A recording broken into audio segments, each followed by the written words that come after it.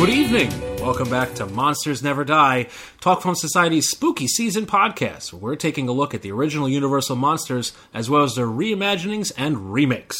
I'm one of your co-hosts, Matt Curione, editor-at-large over at Talk Film Society, and joining me on this journey through the classics and beyond is... Ow! That's Wolf for Jacob DeNoble. Literal werewolf of London over there. How are you, sir? I'm doing fantastic. Really excited to talk about some werewolves tonight. This episode's going to get a little hairy. And yes, of course, we're going to be talking about 1941's The Wolfman, starring Lon Chaney Jr., Claude Rains, Bela Lugosi, and see if I can not ruin her name, Maria Ospenskaya. Yeah? Sure. Yeah, sure. That's a great name. That's a mouthful. Okay. Now...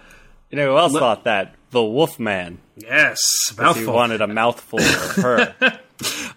Okay, so The Wolfman, 1941. We're going to be talking about that, and we're going to be talking a couple remakes and just other basic, werewolf movies that came along in the years since.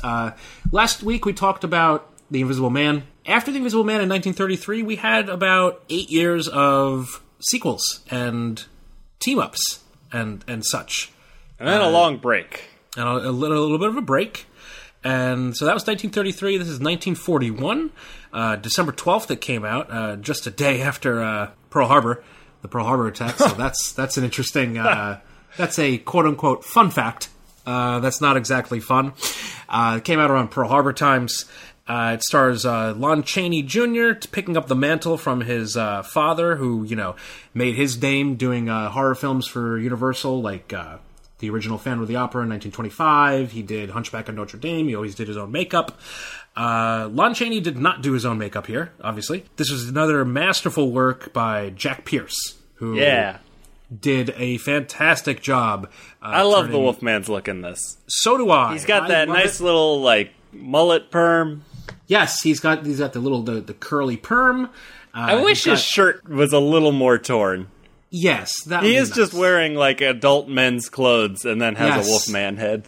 But it also makes it a perfect Halloween costume. Yeah, because you could just go, I'm going to wear my my Friday casuals, but I'm going to put on some wolf hands. Okay, this movie is really good, folks. Yeah. It is essentially a Greek tragedy, but with a Wolfman in it. It's freaking awesome. It was actually, it was written by Kurt okay, I can't say his name. Sidemak. There you go. That works. Who actually used a lot of his real life experiences, running from the Nazis in Germany. He was also a Wolfman. Who was also a Wolfman. Yes, and I also love this movie. Because it's one of them that's not based on a pre-existing novel. Mm-hmm. Much like The Mummy was a ripped from the headlines thing, this is actually just based on European legends about werewolves. It works very well. I was expecting you to say that this was also ripped from the headlines, and I was like, what the hell headlines are you talking about? Well, actually, if you take Rob Zombie at his word, there were the werewolf women of the SS, and that's what this movie is actually based on, the werewolf women of the SS. They were supreme beings who would rule the world one day. If only they had the chance, from Dr. Fu Manchu. Anyway, this movie also brings in stuff that wasn't in folklore, that basically the writer invented, and we all take for granted as being part of Wolfman werewolf lore. I mean, the whole, the full moon turning you into a werewolf. Well, hold on. So in this film, there is no full moon rule. There's no full moon, but that's in the sequels. Yes. The silver bullet, this is the first time that was really mentioned. The fact that a person becomes a werewolf from being bitten by a werewolf. That's how, that this movie started that. And let's get into the story, shall we? What happens in 1941's The Wolfman, Jacob? Old Larry Talbot, and he's truly a Larry in this. Later we'll see him as Lawrence Talbot. And he's kind of happy-go-lucky in this one. Yes, Larry Talbot is just a friendly, nice dude and an everyman. And honestly, I think that's one of Lon Chaney Jr.'s strengths. And I don't know if he always got to play to his strengths. No, because no. I think what Lon Chaney Jr. brings to the table, and sorry, I'm already off track on talking about the plot. No, but go for it. It's the Wolfman. It's about a Wolfman. Wolfman. Yeah, you'll pick up context. So Lon Chaney Jr., he is the one guy who played every one of the main Universal monsters. So there's a movie where Lon Chaney Jr. plays the Mummy. There's a movie where he plays Dracula. There's a movie where he plays the Wolfman, obviously. Well, yes. A few of those. Yes. But what he brings to the table is this everyman feel. He very much just feels like a guy you know. Yeah. And he's just a lovable lunkhead. And his father was the man of 1,000 faces, and his father was known for these amazing transformations into these inhuman creatures in a way that Lon Chaney Jr., I don't think he was, but he was occasionally kind of forced into that role based on name recognition. But when he's at his best, it's because you're feeling for you have so much empathy for this man. You feel so much because he just seems like such a nice, uncle. He's tremendous here. Yeah. I love him as Lawrence Talbot. I absolutely love him.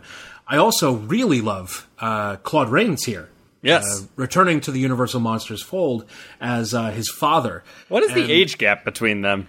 I actually looked it up. It's about 25, 30 years. Oh, really? Yeah. Wow, they seem contemporary to me. Exactly. We were watching it the other night, and Carlo goes, I don't buy him as his father. And I looked it up. I was like, no, there's about a 28-year age difference. Wow. Between Claude the two. Rains. Claude Rains looking young. Yeah. Well, yeah. It's get your pretty wild. skincare routine, Claude. Keep going with the plot, and I'm going to actually find out the exact age difference. Okay. Larry Talbot comes back home after his brother is killed, and he hasn't been home for a long time, and he starts to reconnect with his father. He creepily spies on a lady across the town using his father's telescope. Doesn't mean to, but then he's just the biggest creep about it when he goes and sees her. Even though he had a perfectly good excuse to accidentally have looked into her room, he holds that information and is just a big creep to her for a little bit. But it eventually kind of becomes cute flirting. It's a rough start to the flirt, though. It is. Okay, I just looked it up. Claude Rains, when they made this, was 52, and Lon Chaney was 35. Okay. So, yeah. That works. Yeah. Yeah, he just looks very good. And so essentially, old Lawrence goes to meet some travelers who are doing fortune telling. There, he gets bitten by a werewolf, and that is Bela Lugosi. But yes, the werewolf who is also the fortune teller, Bela Lugosi, playing a character really named good here. Bela. Of course. But I really like him here in the one scene he's in. I think he's pretty damn good. Yeah. He's fantastic. And then gets to use his actual accent. Yes. For once, which is nice. He is partnered with Maleva, who is also a part of the crew. And who is terrific. Yes, she is Love amazing. her. That's the name I couldn't pronounce earlier. And so she's kind of our source of werewolf knowledge. She plays a character that I refer to as Johnny Exposition. Yes, and pretty much the rest of the movie is just Larry's a werewolf, and that's not good. And then at the end, he has to die. By the hand of his father. Using the cane of his lover gave him. Yes, it's very tragic, this movie. But I do love it. I love this movie. Yeah. It's not the first time Universal tried to make a werewolf movie.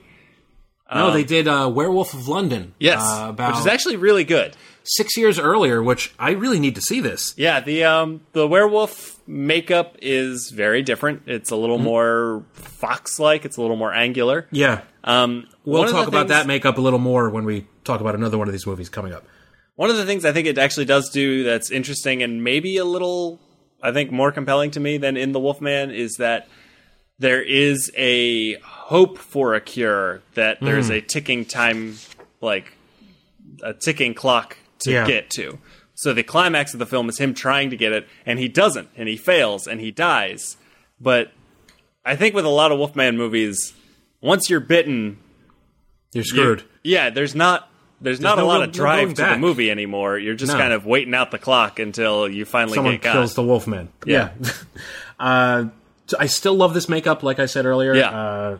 Pierce did a really good job here. Yeah, it's great. I love that set that's in like a forest with the fog. Yes. The oh fog man. So like it's the one really good spooky location, but it's so good that it. Hey, if it ain't broke, don't fix it. Yep. I mean, it looks great. One of the things I think is interesting about the Wolfman compared to the rest of the Universal canon appears to take place in the modern day. Yes. He rides a car in the beginning. Yes, he does. It's not like a period piece at Which makes it really confusing when they start crossing over. Yes. But which I mean I think works, and it's interesting that the village he's in is so old time, like it's technically modern day, but everyone is so old. It's Amish. It's Amish country. Yeah. Basically. British Amish country. Yeah. Now this movie actually got a direct sequel 2 years later that we're going to move on to now. Frankenstein Meets the Wolfman, that we touched upon in our Frankenstein episode. Mm-hmm. But at that point, I had not seen it yet. And luckily, I watched it last night. And what do you think? It's phenomenal. This movie is great. It rules. I love this movie. It works. It works really well. I love the resurrection of Talbot. Mm-hmm. I think it's really cool that, they basically buried him in a crypt surrounded with wolfsbane. A couple grave robbers come by and they're like, let's rob this rich guy. Yep. They take the wolfsbane away, and now he transforms under the full moon and lays waste. Bad night to rob that grave. Bad night to rob any grave. Don't do that, folks. Yeah, it's bad. If it hadn't have been the full moon, you'd have been okay. This Talbot in this is basically a big time millennial mood. Where he just wants to die all the time. That's him in literally every Wolfman sequel. Like this movie is great. I love Sad Talbot. I love that he's just like, yeah, this is great. I want to die. Can you tell me how to die? That's This is awful. I hate being a Wolfman. That desire to die is actually kind of the driving engine of almost every monster rally. It's almost always old Larry Talbot is really just trying to die and stop being a werewolf. Yeah. I really like how Jack Pierce had actually improved upon the werewolf makeup a little bit in this one. Mm-hmm. It looks really cool. I'm shocked they were able to pull off the combination of the two worlds that well. I mean, the Frankenstein world and the Wolfman world, it works. Mm-hmm. It really works. I love that Maria comes back. She's like showing him the ways of the werewolf and like just trying to help him. Yeah. Basically becomes like his mentor. And I believe this is the only other werewolf movie she did, but that's how you make an iconic role. You're that good. Yeah. And there you go. I mean, there's a minimum of garbage in this movie. It basically moves at a really fast pace. It's only an hour and 10 minutes. This is going to happen again and again, but my least favorite part of the movie is your favorite part of the movie? The extremely long musical sequence? Yes, it lasted like 10 minutes. So good. It's insane. Yeah, I don't know why they decided to use their valuable real estate on that, but I appreciate it. It's something else. It's probably longer than the main fight at the end. It is. The main fight at the end is only about 5 minutes, but guess what? It's awesome. Yeah, no, it rules. He just keeps climbing up on stuff and just like it's a big old cage match. Yep. Between Frankenstein and the Wolfman. And one thing that threw me off, Bela Lugosi as Frankenstein's monster.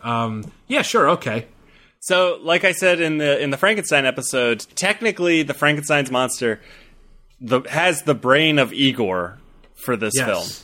Which I still need to see Son of Frankenstein. Yes, and so Lugosi is playing the monster because at the time when they filmed it, Lugosi was speaking as the monster. And so there is a lot of cut footage that we've never seen, that nobody's ever seen. It's been lost forever. Of Lugosi just chatting up a storm as Igor the monster. I need to check this out. I need to watch Son of Frankenstein. Yeah, you get a taste of it. They dub Lugosi's voice over the monster in that one. Okay, but so I think they figured, it'll just be easier if we put him just in the makeup for this one. Yeah, just it'd be easier this way. Okay, yeah, that movie's awesome. I can't believe it took me so long to finally see it. Yeah, shocking. Now I'm not sure. You're the Hammer guy. Was there ever any Hammer werewolf movies? Yes, there is Curse of the Werewolf, which is it stars Oliver Reed. And okay, I need it already. Yeah, no, he is amazing in it. I That believe it. movie He's all rules and is a lot of fun. But I think I mentioned this in one of our earlier episodes. It is a little frustrating in that you do not see a good look at the titular werewolf until about minute 90 of a 94-minute movie. Interesting. Okay. It's But it does have Oliver Reed, so I'll probably dig it. Yeah, no, there's a lot of time jumps. Like, you see him as a child, and then him as, like, a young man, and then him as an adult man, and, like, so, like, there's werewolves, like, on the periphery of the whole thing, but you don't really get a good look at the werewolf until the movie is almost over. Interesting. Okay, so then we're going to jump forward about, I guess 40 years to 1981, where we're going to talk about John Landis's American Werewolf in London. Yeehaw! Now, this is a movie that I only saw for the first time last year. Oh, really? Yeah, and guess what? It's pretty freaking great. Yeah. It's awesome. Rick Baker brings his freaking A-game here, and for this, he won his first of, I believe, 7 Oscars. Mm-hmm. And this was the first time they gave out an Academy Award for Best Makeup. And you can thank David Lynch for that. Can I be real for a second? Yeah? I don't love the werewolf in this. I like a two-legged wolf man. I think the werewolf itself is fine here. I love the transformation. Yeah, the transformation, I mean, is famous for a reason. But like I was saying, thank David Lynch for the Best Makeup Oscar, because there was a huge uproar when nothing was given to the Elephant Man. So that forced the Academy to be like, well, maybe we should just do a makeup Oscar every year instead. So, hey, thanks for that, David. American Werewolf in London. It's actually very funny. Yes. Which is a thing I was not expecting. But it also has some really scary parts, like when they're crossing the moors in the beginning. That's cool. I love the zombie in this movie. It's good. Yeah. It's very good. You weren't expecting it to be funny? No, I wasn't. You are familiar with John Landis. Unfortunately, yes. Yeah, well, yeah. I mean, that's not funny, but... He is not funny. He's not a funny man. He's a murderer. But that was in another movie that we're not going to talk about today. Yeah. Let's transition to another funny werewolf movie. And we will never mention his horrible son. Let's talk about The Howling. Yeah. Oh my god. Okay, I say this about every Joe Dante movie, but this is top tier Dante. You can basically throw that around for like any Joe Dante movie. Yep. And this movie's weird, and I love it, and I love the concept. I love a colony of werewolves committing crimes. Yeah. I think that's really cool. Another movie where I really love the transformation. The transformation in this movie rules, and I like the werewolves in this movie a lot. Same here. I love it. Bless Rob Bottin for doing the werewolf makeup in this movie. How old was he when he did this? 19, 20? Yeah, that's insane. Like, that's insane. Yeah. This movie actually got him the thing. Mm-hmm. Carpenter saw this. Aha. Carpenter saw this and was like, yeah, make my weird creatures. He's like, okay, sure thing, buddy. The cartoon werewolf sex scene rules. It's great. I love Dee Wallace here. She's always great. I've always enjoyed her in anything she's done, but she really carved out a nice little niche for herself, being I would say, an underrated scream queen. Yeah, definitely. I mean, she's good. Yeah, she's very good. And speaking of good, is John Sayles, the writer, and coming from Dante's Piranha. Mm-hmm. And he knows exactly how to ground a crazy concept and make it really fun, enjoyable, and it really turn does a work. B movie into an A movie. Yep. The Howling. Oh, man. I really love The Howling. And I still need to see those sequels, because I hear they get batshit and batshit. The Marsupials. That's the third one. That's fun. It's The Howling 3. Oh, man, The Howling 2 has a great title, too. It's The Howling 2, Your Sister is a Werewolf. It's just such a bold title choice. My sister? The fourth one, I think, is a remake of the book that the first one is based on. Sure. And then there's like 3 direct-to-video, I think, of course, ones that were shot in Romania or somewhere. Of course, I've seen none of them. Neither have I. I've never seen any of the sequels. Apparently, when Christopher Lee was on set for Gremlins 2, the first thing he did was apologize to Joe Dante for appearing in The Howling 2. Oh, wow. Yeah, I gotta see those one day. But, the ending still is great. Oh, man. It ends on a great one-liner. How do you want your hamburger? Raw. Like, okay, sure. I was just about to say, it's a little less cartoony and funny than you expect Dante's films to be, but it definitely still has that Dante it's fun. charm. I like it. I like it a lot. Next, we're going to be talking about, real quick, 1985's Stephen King's Silver Bullet, which you have not seen. No, I have not. I saw this yesterday for the first time. Finally got to see this. Been wanting to see it for a while. The movie's pretty awesome. It's a werewolf movie with that small town feel of a Stephen King story. It's based off of a novella he did that was actually illustrated called Cycle of the Werewolf. And the cast here is wild. You got Gary Busey as the crazy drunken uncle. Okay. To young Corey Haim, and he has a motorized wheelchair that actually runs on gasoline, which Gary Busey made for him. It's the most dangerous wheelchair ever, especially later on in the movie when he gets it basically turned into a hot rod. All right, it goes like 30 miles an hour. Now. It's pretty wild. Lawrence Tierney shows up to play the bartender. He's pretty great. Big Ed from Twin Peaks plays a local preacher. Locke from Lost, I don't know his name, is the chief of police. And basically Terry the whole town O'Quinn. Sorry. Yes, okay, there you go. The whole town is turning against him because he can't figure out who the murderer is, because all these people keep getting killed, and they can't explain why. And the kills in this movie are gruesome as hell. A guy gets pierced by a broken 2x4, and it goes right through his stomach, and it's nasty and gross. Yeah, this movie's cool, and I like how it keeps a mystery about who is the werewolf. Oh, that's fun. You don't find out who the werewolf is until about half an hour to the end. Oh, man, that's what a good idea. And the rest of the movie is basically Corey Haim and his sister, like, trying to figure out who the killer is. Like, they do their own little Hardy Boys thing, trying to figure out in this small town, who's the werewolf? We gotta figure out what the hell's going on. Yeah, Silver Bullet, really highly recommended. It's on DVD right now. You can import a Blu-ray, but I would wait until December when Scream Factory puts their release out, because I'm sure it's just going to blow everything else out of the water and be a great release. My only takeaway from this movie that I didn't like is the werewolf itself. They didn't have a finished werewolf design when they started filming this movie because they're on a tight schedule, and it shows. But everything else is great. You'd think that'd be step one. Yeah, you'd think, like, maybe we should just, do that first, folks. But no, they didn't. They didn't do it. It was weird. But other than that, yeah, this movie's good. I like it. So I guess speaking of films that had a tight schedule and shortened pre-production, we are talking 1994's Wolf. Oh my God, Wolf! Yes, directed by Mike Nichols, who had a really weird career, to be honest. Never really repeated himself. Always did stuff that challenged himself. Okay, Mike Nichols directed this. It stars Jack Nicholson, Michelle Pfeiffer. So you have two Batman villains in this. It's pretty awesome. You have James Spader. Ultron comes back again. Christopher Plummer. And, hey, one of my favorites, Richard Jenkins, shows up as well. Oh, that's fun. Yeah, he popped up in the credits. And I was like, hey, I'm already going to love this movie.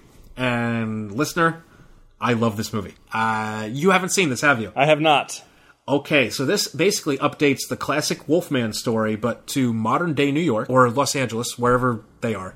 It's never really stated. It's just big city publishing house that has been bought out by Christopher Plummer's billionaire character, and Jack Nicholson's character of Will Randall is on the ropes. He's going to be fired. Basically, he knows it. He knows he's too old school for the new company, and he's on his way out. He gets bitten by a wolf when he's driving home from a writer's house to get like a contract signed, and this is a huge jump scare that scared the crap out of me when the wolf bites him. I knew it was coming. Mm-hmm. I didn't know when it was coming. And oh man, it's scary. Nicholson is freaking awesome in this, and I love the fact that it goes into a little more of like the wolf abilities. He gets bitten, and then a few days later, like all his senses are heightened. Mm-hmm. Like he can like hear voices like across the office and everything. He bumps into a guy on the way to his office, and he's like, "How the fuck do you drink tequila this early in the morning?" And the guy's like, "What?" And he's like sniffing his own breath. It sounds to me almost like Pitoff's Catwoman film. It's way better than that. I imagine. This is a real movie. Yeah. And it's not directed by someone named Pitoff. Love Nicholson here. It's both understated and unhinged, his performance. That's kind of his sweet spot. He's great here. Spader plays, his typical, like, dickbag Spader. Mm-hmm. He's an awful human being, but he makes it work. Pfeiffer is awesome.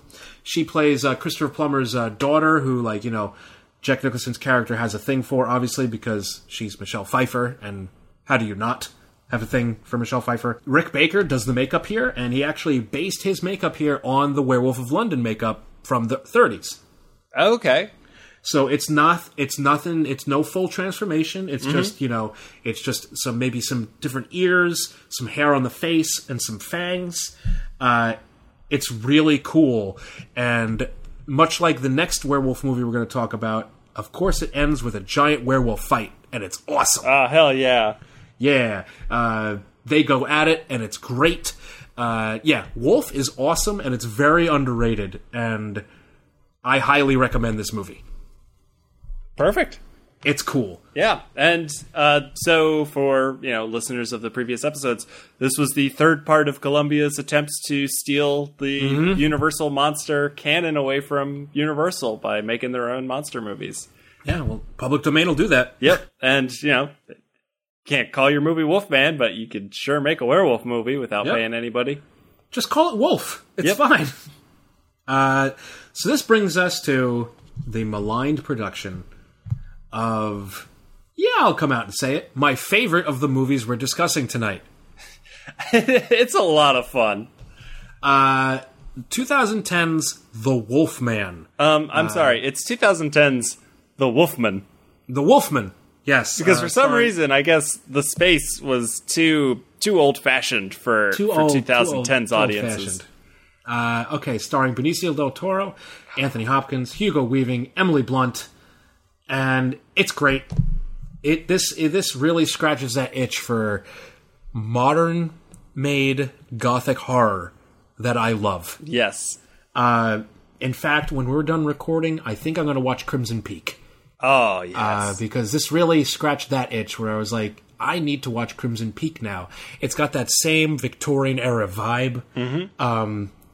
Interesting that this is a period piece that takes place before the original took place. Yes. But it works. Yes, it definitely works. I love the addition of the Hugo Weaving character as Aberline. He's the best. He's cool. He's based off of the real-life detective who investigated the Jack the Ripper murders. And they actually mentioned that in the movie, which is cool. If Universal was so determined on creating a combined monster universe, he should have been the connective tissue. Yep, most definitely.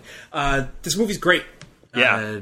Joe Johnston, he signed on to do this about 3 weeks before it went to production because it went through so many different hands. But, Lord, I love this movie. I love how gruesome and brutal it is. And yes, I watched the unrated cut. Yes. You have to, just because that version is the version that has Max von Sydow. Yes, Max von Sydow, who got cut out of the theatrical cut. Which is baffling. How do you cut out Max von Sydow? But Danny Elfman. Another great score. Yeah, no, that score rules. That score rules. He even said it himself, and you can hear it in the music. It is heavily inspired by the score for Bram Stoker's Dracula. Oh, I could hear that. A lot of the same beats are being used, but in different tones. Really love his work here. Rick Baker, yet again, he did the Wolfman makeup for this. He based it very much on Jack Pierce's original Wolfman makeup, which is cool. I love the quote from Baker saying that, it's really not much of a transformation. Mm-hmm. Benicio del Toro is a hairy man. He's like, so basically it was going from Benicio del Toro, adding a little bit of hair to his face, and then some fangs. And there you have a Wolfman, because that's what it is. Even though it's CG, I love the transformations. Yeah, I think they're cool. Movie. I know Rick Baker was a little surly about because he did make practical ones back when Mark Romanek was still directing. Yes, and it upset him. It's one of the reasons he retired a few years later. But you know what, Rick? You got your final Oscar for this. Well deserved. He can't have been too mad. He's all over that Blu-ray. The transformation in the asylum? That whole asylum sequence is so good. It's amazing. It's amazing. Benicio del Toro screaming, "I will kill you all." Yes, you will, buddy. So I always like to describe The Wolfman as a 1940s movie remade in the style of a 1950s movie with 1980s level of gore. Mm-hmm. I think that's the magical blend that you're getting in The Wolfman, because I think because of the directorial switch that happened so late in the game. So he originally was going to be directed by Mark Romanek, who had done 1 Hour Photo. Great movie. Was very much planning a cerebral, dark exploration on the beast within and the things that we tamp down and these family dynamics. And he really wanted to make this gothic, longing piece. Mm-hmm. And then they hired Joe Johnston, who, bless his heart, has absolutely no interest in any of that shit. No, not at all, no. And he just wants to make a fun, gory-ass movie. And so the film is like a Wolfman itself, in that it just drastically swings between these two different approaches, and the swings happen whenever a Wolfman appears. Damn right. So you'll have these long sequences that are, the Victorian style, and they're plotting and slow, but in a really interesting and compelling way. But they're great. I'm never bored watching this movie. I'm taking in all the sights and sounds, and just I really like the script. Yeah. I think the dialogue is really good here. Am I crazy? No, I don't think you're crazy at all. And like I said, I think that I don't think this is a really good movie. I don't think they changed what movie they were making. They were changing how they were going to make it. And that's so fair. When they transform into Wolfman, all of a sudden the movie becomes 100 times goofier. It's a gore fest. And there's just jumps a lot of humor to it, and a lot of fun, just silly beats. And you can just see Joe Johnston behind the camera just being like, I'm making a Wolfman. Yeah, he jumps on a policeman and he splats. He rips people's arms off and throws them at his friends. The guy falls into the swamp and he shoots at the Wolfman, and the Wolfman's running at him, and he finally goes to blow his own brains out, but he's out of bullets. Oops. And there's just a nice close-up of the gun as it clicks, and then the Wolfman just knocks his head clean off. Punches his head off. It's great. Oh, man.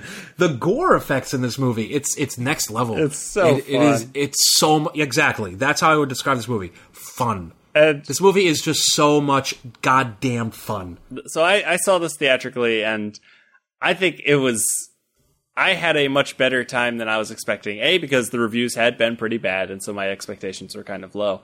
And then I don't understand the bad reviews. Sorry. I understand them in that I guess for the theatrical cut, maybe? I mean, a little bit, but I think honestly it's just American audiences have trouble with tonal shifts. Yeah. Okay. They don't like movies that aren't all one tone. Yeah. Or at least consistent in a blend of tones. And The Wolfman very much isn't. It vacillates, but I'm a big Indian cinema fan, and so I'm kind of used to that stuff. Yeah. And so it's just... But yeah, so I had such a good time in the theater, and one of the reasons is I'm kind of dumb. And so the movie is fairly obvious and straightforward, but was ahead of me in that I had completely forgotten that Anthony Hopkins was also a Wolfman. Yes, werewolf fight. They were until it was a minute away from leading up to their Wolfman fight, and I was just sitting there, I was like, oh my god, wait a second, there's two Wolfmen in this movie. And they just have the best wrestling match in a house that's burning. It's fantastic, and I know you pointed this out on Twitter, but that chair flip is so good. It's so nonchalant but forceful. Folks, if you watch this movie, keep an eye out for that scene where Anthony Hopkins just tosses a chair. A chair that clearly weighed 50 pounds or more. Anthony Hopkins is the master at somehow being over the top in his subtleness. Yes, this movie, his performance in this, for me, rivals his over-the-topness of his Van Helsing in Bram Stoker's Dracula. It's a different kind of over the top, but it is equally as manic, and Yes. I love it. I love him in this movie. The He's scene so where good. he's visiting Del Toro in the asylum and just goes off on a tangent about how he used to be a bare-knuckle prize fighter. He's like, never told you that. And he just does these little like jabs in the air.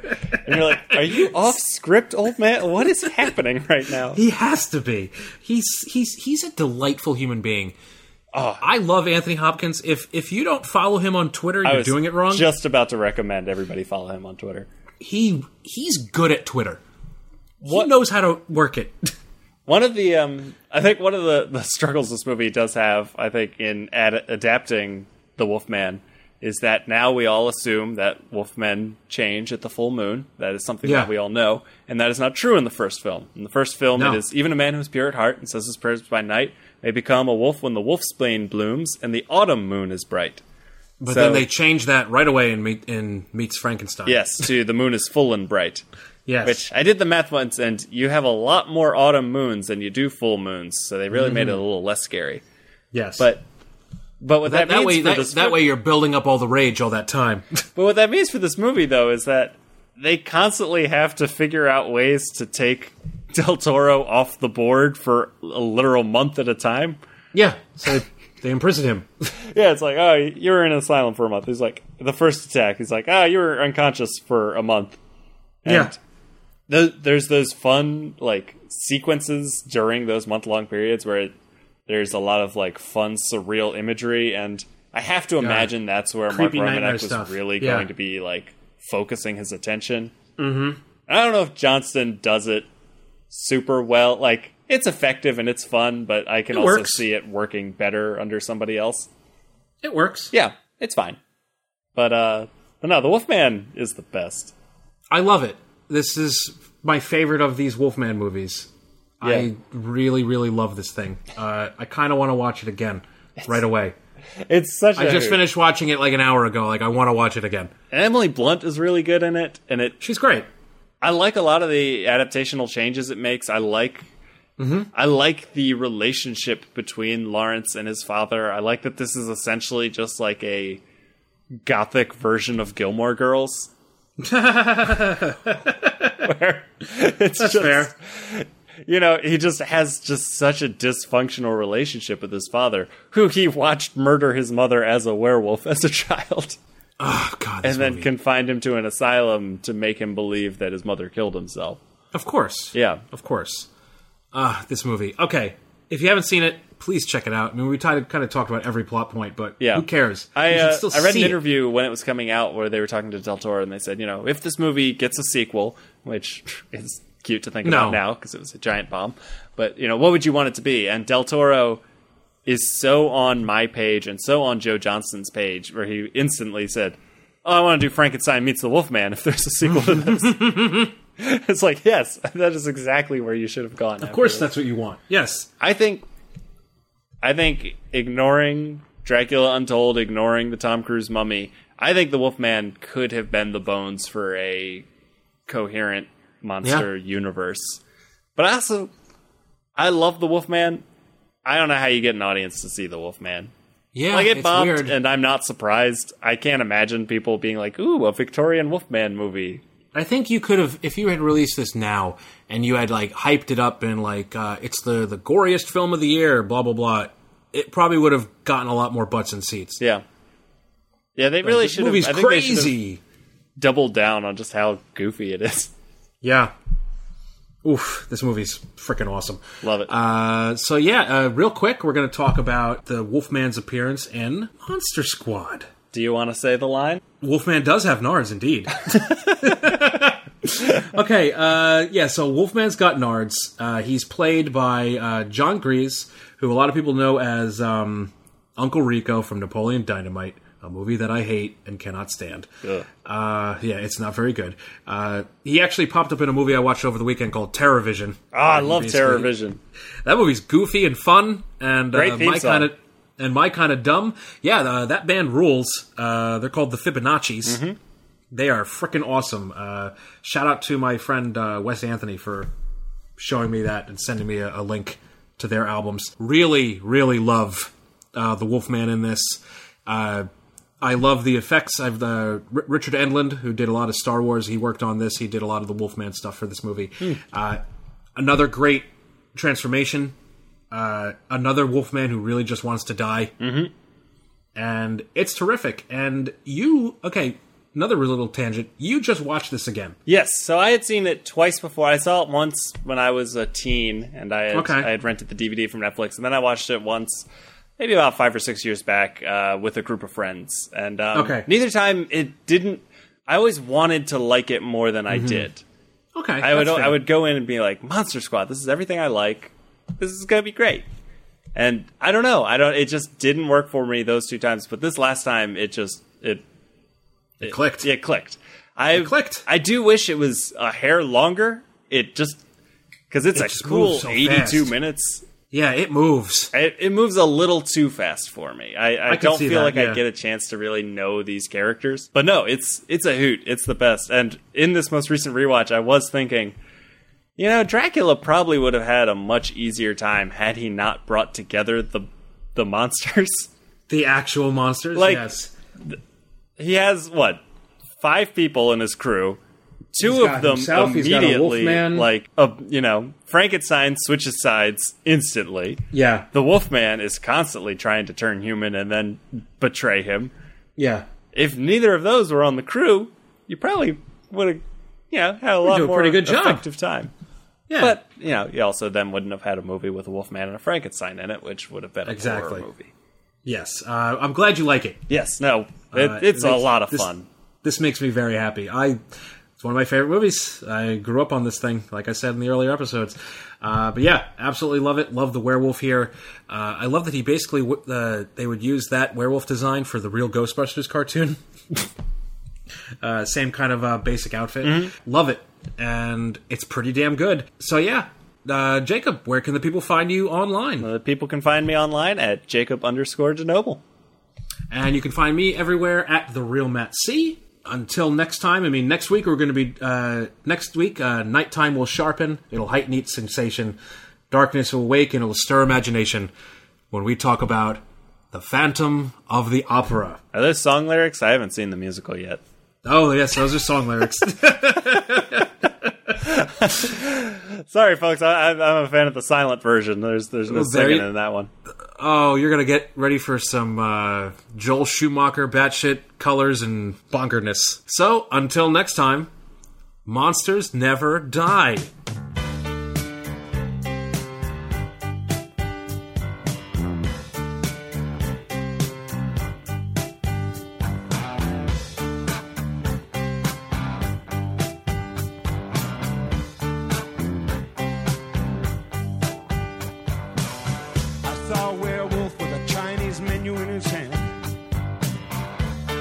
Through the streets of Soho in the rain,